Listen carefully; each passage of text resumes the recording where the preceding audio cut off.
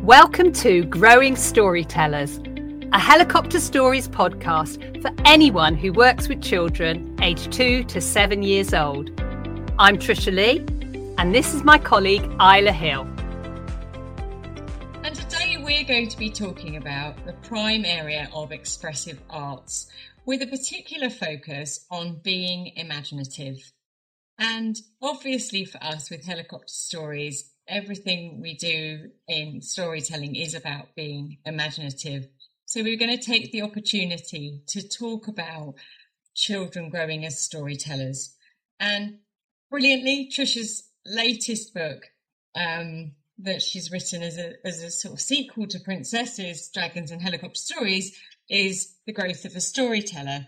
And in some of the book, there are quotes from Vivian Gusson-Paley and Trisha's sort of correspondence with Vivian Gusson-Paley. But the quote that I'm about to read you comes from one of Vivian's books and is at the start of a chapter in The Growth of a Storyteller.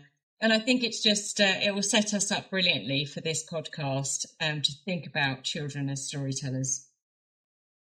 Children are born knowing how to put every thought and feeling into story form. If they worry about being lost, they become the parents who search. If angry, they find a hot hippopotamus to impose his will upon the world. So Trish, I think we're going to start there, thinking about children and putting every thought and feeling into story form. It's so true, isn't it? It's that children, that's what play is. That's what children do all the time, is they're making up stories. They are the storytellers and they think in story form. And it's interesting, when I was writing my latest book, The Growth of a Storyteller, I really wanted to go, when does this start? Because I'd read lots and heard lots about we're born as storytellers. Our brains are hardwired from birth to make sense of the world as storytellers. And I'd said it. But I realised I didn't actually, I was sort of going, but where? How do we know this? What's the proof of this? Where is any evidence? Because I hear it a lot, but I wanted to understand more. And so as part of my research for The Growth of a Storyteller, I began to really dig deeper into this. What does it mean that we're born to be storytellers? What does that look like? And I came across a guy called Paul Bloom, who was doing a lot of research with young babies. And part of his research was on, are we born kind? So he was asking that question, is that, are we born kind? What is kindness? And that's what he was looking at. And he did there's some amazing footage on YouTube. He's really worth looking up because he did some amazing research. And one of the things that he was doing was he started with 18-month-old babies, and he had a teddy bear playing with the ball. And then the teddy drops the ball and a rabbit comes along, runs in, picks up the ball, and gives it back to the teddy bear, who carries on playing with the ball. Teddy bear keeps going, drops the ball again. A second rabbit runs in, picks up the ball, and runs off, taking the ball with it. And the teddy bear just crumples down onto the floor. And Paul Bloom showed this puppet show to loads and loads of 18-month-old babies. And then at the end, he'd hold up the two rabbits to the 18-month-old babies to see which one they reached for. And of course, all of them reached for the kind rabbit. None of them wanted to take the unkind rabbit because, why would you? You don't want that.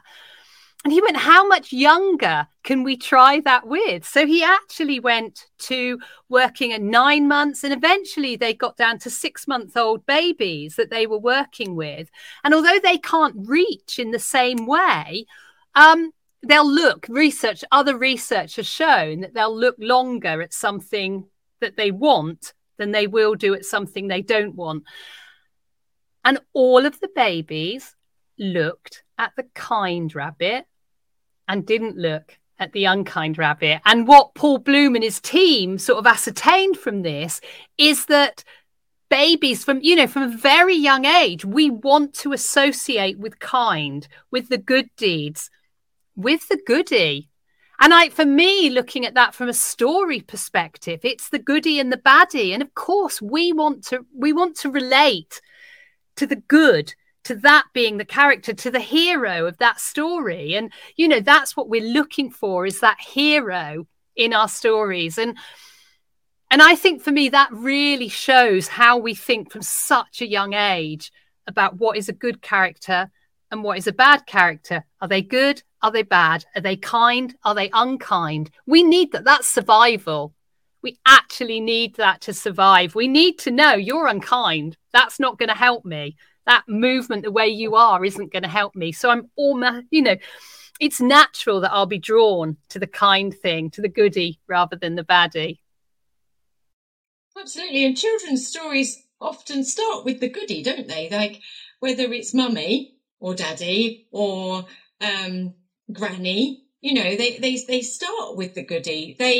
Children in the beginnings of like getting into superheroes, they don't talk about the bad guy. Only when the superhero gets to get the bad guy do the bad guys come in.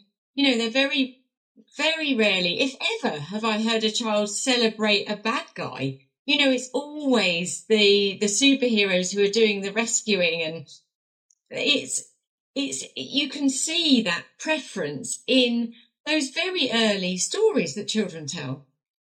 Yeah, definitely. And it actually links to the hero's journey, which is it's a universal way of looking at how stories come together. All stories contain a hero's journey.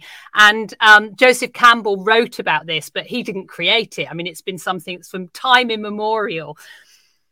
It's very depressing, this, but stories are all the same. They have exactly the same structure. And what happened, but it satisfies us. That story structure satisfies us. And sometimes stories will deviate from it. But basically, we have a hero who is the character that we relate to. And what you're talking about with all the other good characters that they surround themselves with, the mummy or all of those, we're also seeing into the ordinary world. So the first stage of the hero's journey is we get to see the ordinary world. So if you think of for Harry Potter, what we see is we see a boy in a cupboard. So we go into his story knowing it's not our ordinary world. We're not in cupboards, but immediately we see, oh, this is his ordinary world. This is his experience. That's what's happening. And then he moves on from there. His life changes from those moments. It begins to change from when we come into that story and see that there.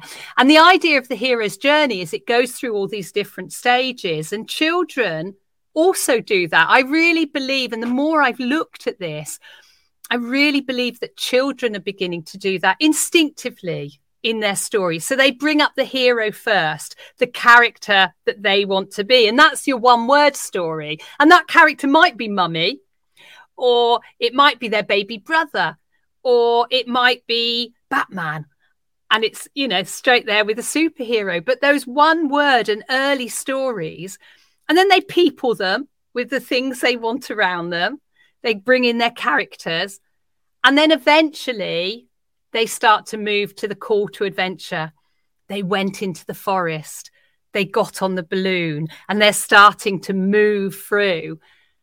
And then it gets too scary. And the next stage of the hero's journey is the refusal of the call. Heroes will always go, no, I can't do this. I'm not brave enough. I can't do this. And children, you see children in so many of their stories, they run away. They go, there was a monster, and then I ran home and I was safe. I died, and then I was alive again. It's like I'm going so far, and then I'm coming back, and I'm being alive again within that. Yeah, we had one the other day a bit like that. Was they brought in a bigger monster to kill the monster. I think there was a monster and he was chasing all the children, but then a dinosaur came and ate the monster. And then he was a friendly dinosaur, and they were the best of friends. It's like there was a monster to save us from the monster.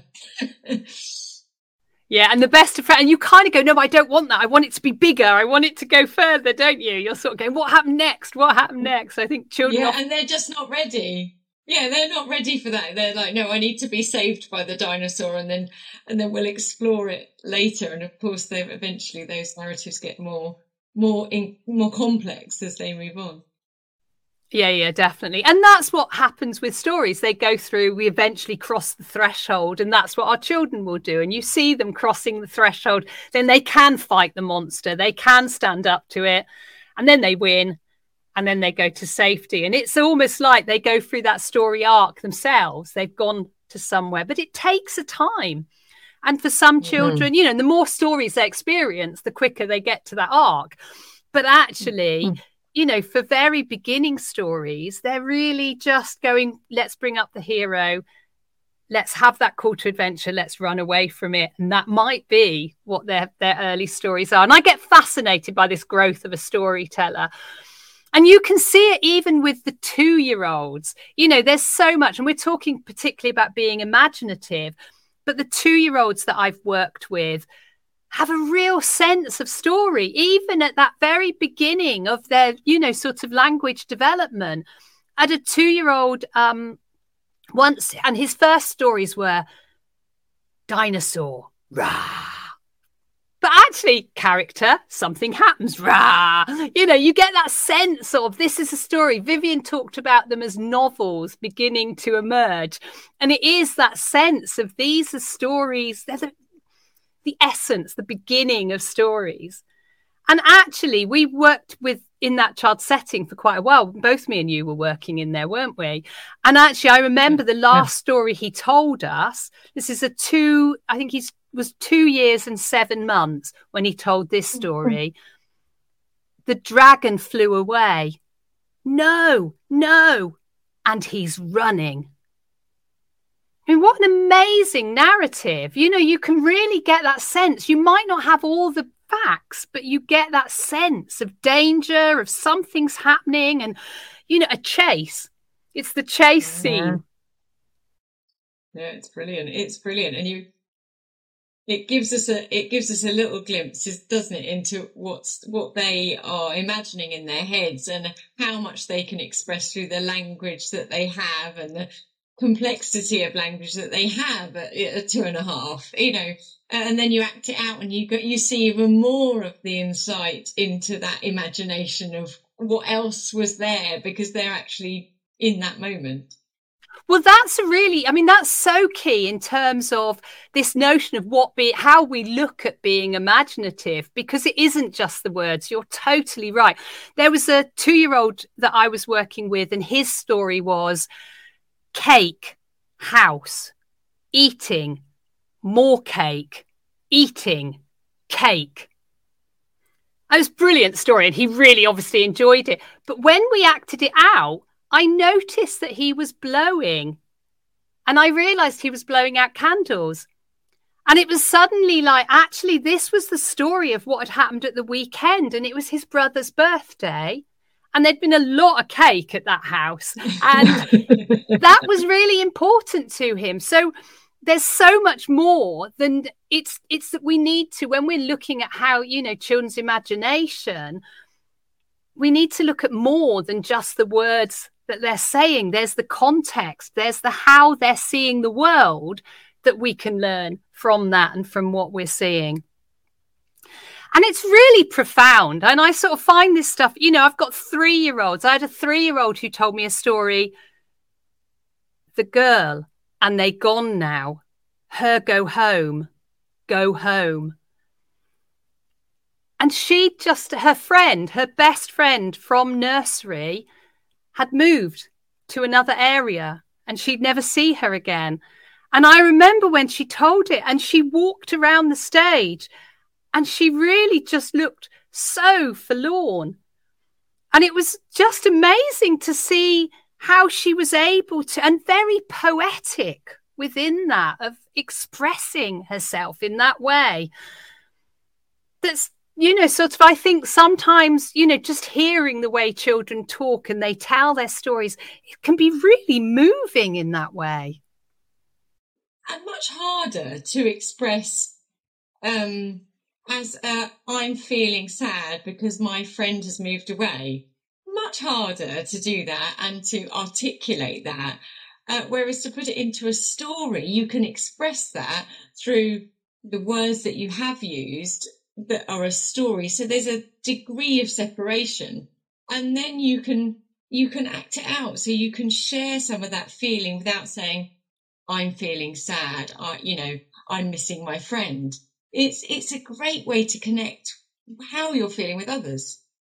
Yeah, definitely. Without even doing it. I mean, this is all, this isn't a conscious, I'm going to write a poem laced with metaphor and all of this about how I'm feeling. And I just think, for me, there's a real poetry in, when we're scribing children's stories, we listen to how they say it. And there's such a poetry within that. I remember Very Married, a story that I like to tell quite a lot, but the girl was very married. What a brilliant way of looking at, being very married and what that means and how she saw, what that character was. And she danced to the music with her marrier. It was beautiful, beautiful language. And I think, the other thing when we look at children's stories is how they start their stories, and that you can see a real imagination within them in terms of, particularly at 3 and 4, when they're not going once upon a time too much and, sort of that actually they rush straight in to where the action is. I remember one story, once a fairy walked along a roof. It's just like, I want to know more. I immediately want to know more. The dog crashed a plate and a cake. You could see that could almost be Spot, couldn't it? You know what I mean? The dog just crashed. You can suddenly see that. The dinosaur chased Mummy. And so immediately we're there at the start of their stories. And I just think, for me, that's the strength of helicopter stories and how we work using this approach, is because it's not about encouraging children to be imaginative. It's seeing and valuing and watching how they are imaginative, how imagination works for them. Absolutely. And yeah, I was just going to agree with you. Absolutely. Seeing that imagination. And sometimes you're right. It is seeing that imagination. It's really, and I think that's what you do so brilliantly in your book, is drilling down into the children's stories and going, what is this about? What are they saying? And what's the story behind the story here? And I think we need to take that time sometimes to really understand and appreciate the imaginative stories children tell. Yeah, definitely. And the levels of work that goes into that, the levels of thinking, the metaphor, the abstract thinking, the way that they are, because then we can really celebrate as they cross the threshold into the story world. And I think, that's really special. And we know when those stories arrive and there's these gems that we're getting every time we do helicopter stories, how privileged are we? How lucky are we to be in that position to sit and hear children's stories on a regular basis? You do say in your book, I'm just going to add this in, you say in your book, what if there had been a world where helicopter stories didn't exist? What if Vivian Gustin Paley hadn't, introduced this approach? Then I wouldn't have had all these opportunities to learn from these children. And I think that's a great thought. Yeah, I think that's a great place to end this podcast as well. But yeah, we are so lucky. Thank you ever so much for listening to our podcast, and we'll see you next time.